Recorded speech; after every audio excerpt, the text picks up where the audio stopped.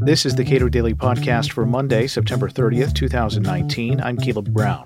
Bernie Sanders wants to improve your credit score, or at least improve the way it's calculated. But would a score subject to more direct political constraints actually provide a more reality-based measure of credit worthiness? Cato's Diego Zuluaga comments.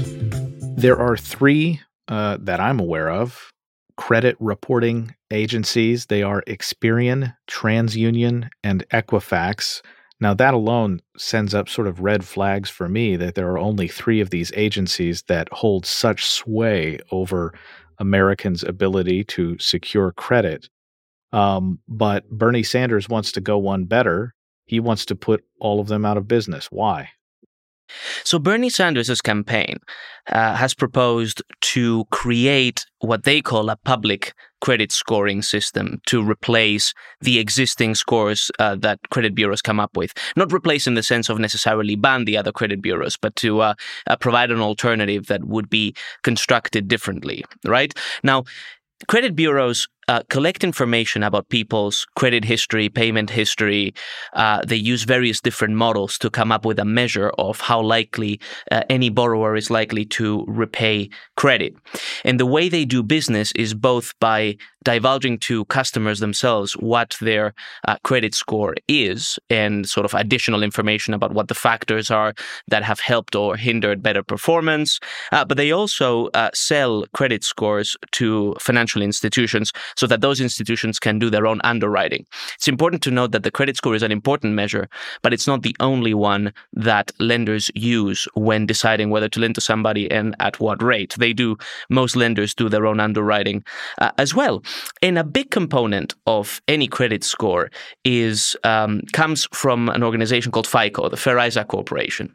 And what they do is they've come up, and they continue to, with some tweaks, come up with a series of measures that together seem to be quite predictive of one's likelihood to repay. And they include how big your credit limit is currently and how much of it you're using, how many payments in the past, if any, you have missed, whether you've recently applied for other credit, and so on.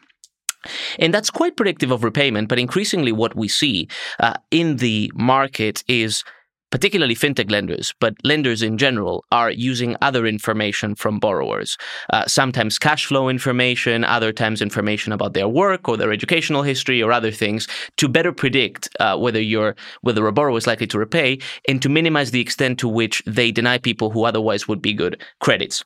That's the background. Now, the allegation from the Sanders campaign is that credit scoring right now is discriminatory, that it's hurting, particularly at the bottom of the income spectrum, and hurting people of color and people who have historically been disadvantaged by, whether institutions or laws or the practices of certain businesses. And so they propose to come up with a credit score that will mitigate that kind of discrimination. And that's the crux of the problem there, because what they would want to do is to minimize the impact of factors that are probably relevant in assessing whether someone is likely to repay. Because, for example, your income, which is correlated with race and obviously with socioeconomic status in general, naturally, is predictive of likelihood to repay.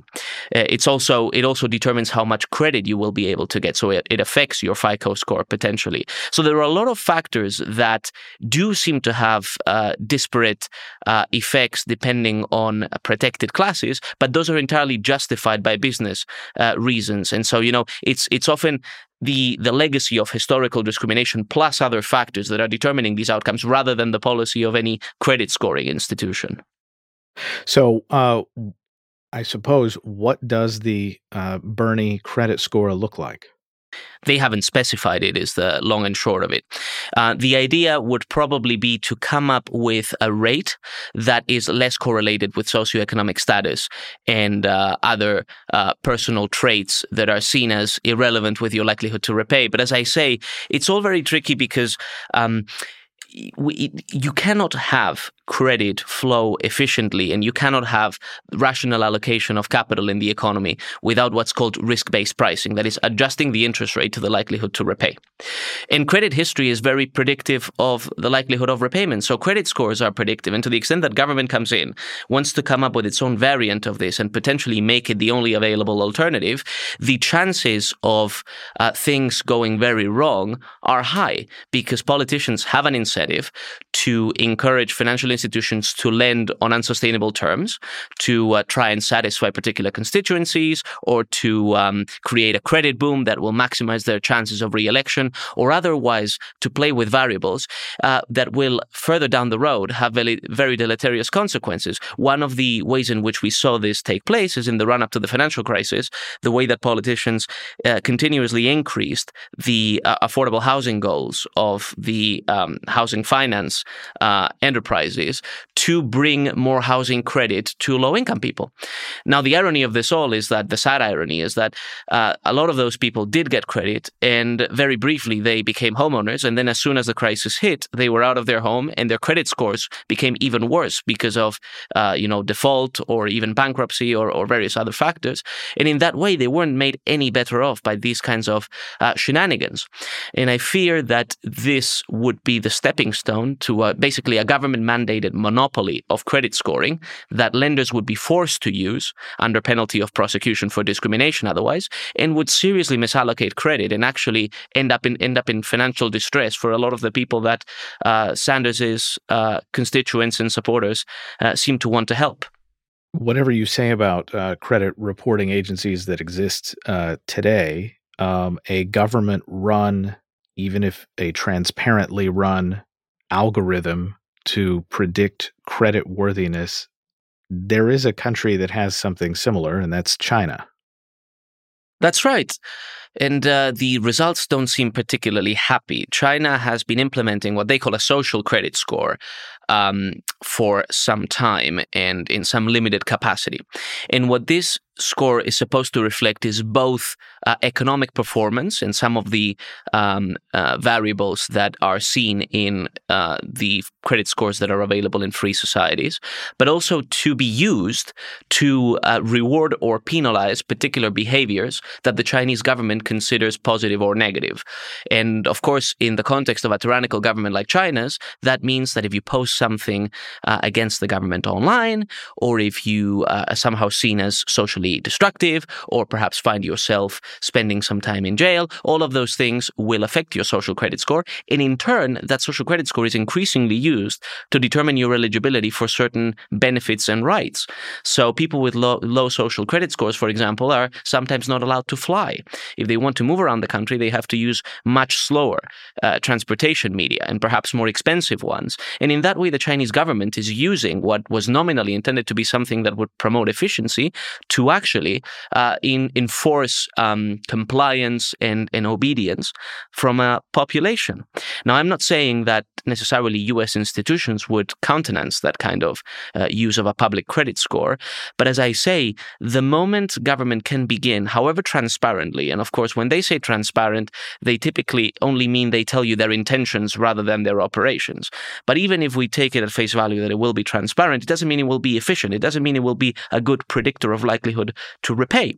And of course, what's going unmentioned in this campaign for a government monopoly of credit scoring is that actually the market is already supplying complements and supplements to the existing credit scoring system to improve access to credit. So there's a lot of evidence coming out from a series of papers actually from the Philadelphia Fed, from Julapa Jagtiani, who is an economist there, and she's been working on this subject for quite some time, finding that invariably fintech lenders focus on geographies that are underserved by banks, where there are fewer bank branches and there's less competition. They are using different credit scoring models that are better predictors than FICO on its own would be degree of the likelihood to repay. And in other ways, trying to reach populations which are very attractive populations to serve, because for a long time they haven't had much access to credit. And so they're eager to get it. And a lot of them are actually turning out to be very good credits. And this is, of course, a virtuous cycle. They can, by getting a credit card or a personal loan, they can begin to build a credit history that goes on to raise their credit score and increasingly opens up opportunities for additional access to credit and capital in the future. So a lot of the beneficial things that we'd like to see from a more dynamic underwriting environment, where credit scores really play a major role, that's already happening, provided by the private market. So this kind of effort or the idea that one can motivate a discussion about creating a monopoly on this front because of an absence of dynamism is a red herring. Diego Zuloaga is a policy analyst at the Cato Institute. Subscribe to the Cato Daily Podcast wherever you get your podcasts and follow us on Twitter @Cato Podcast.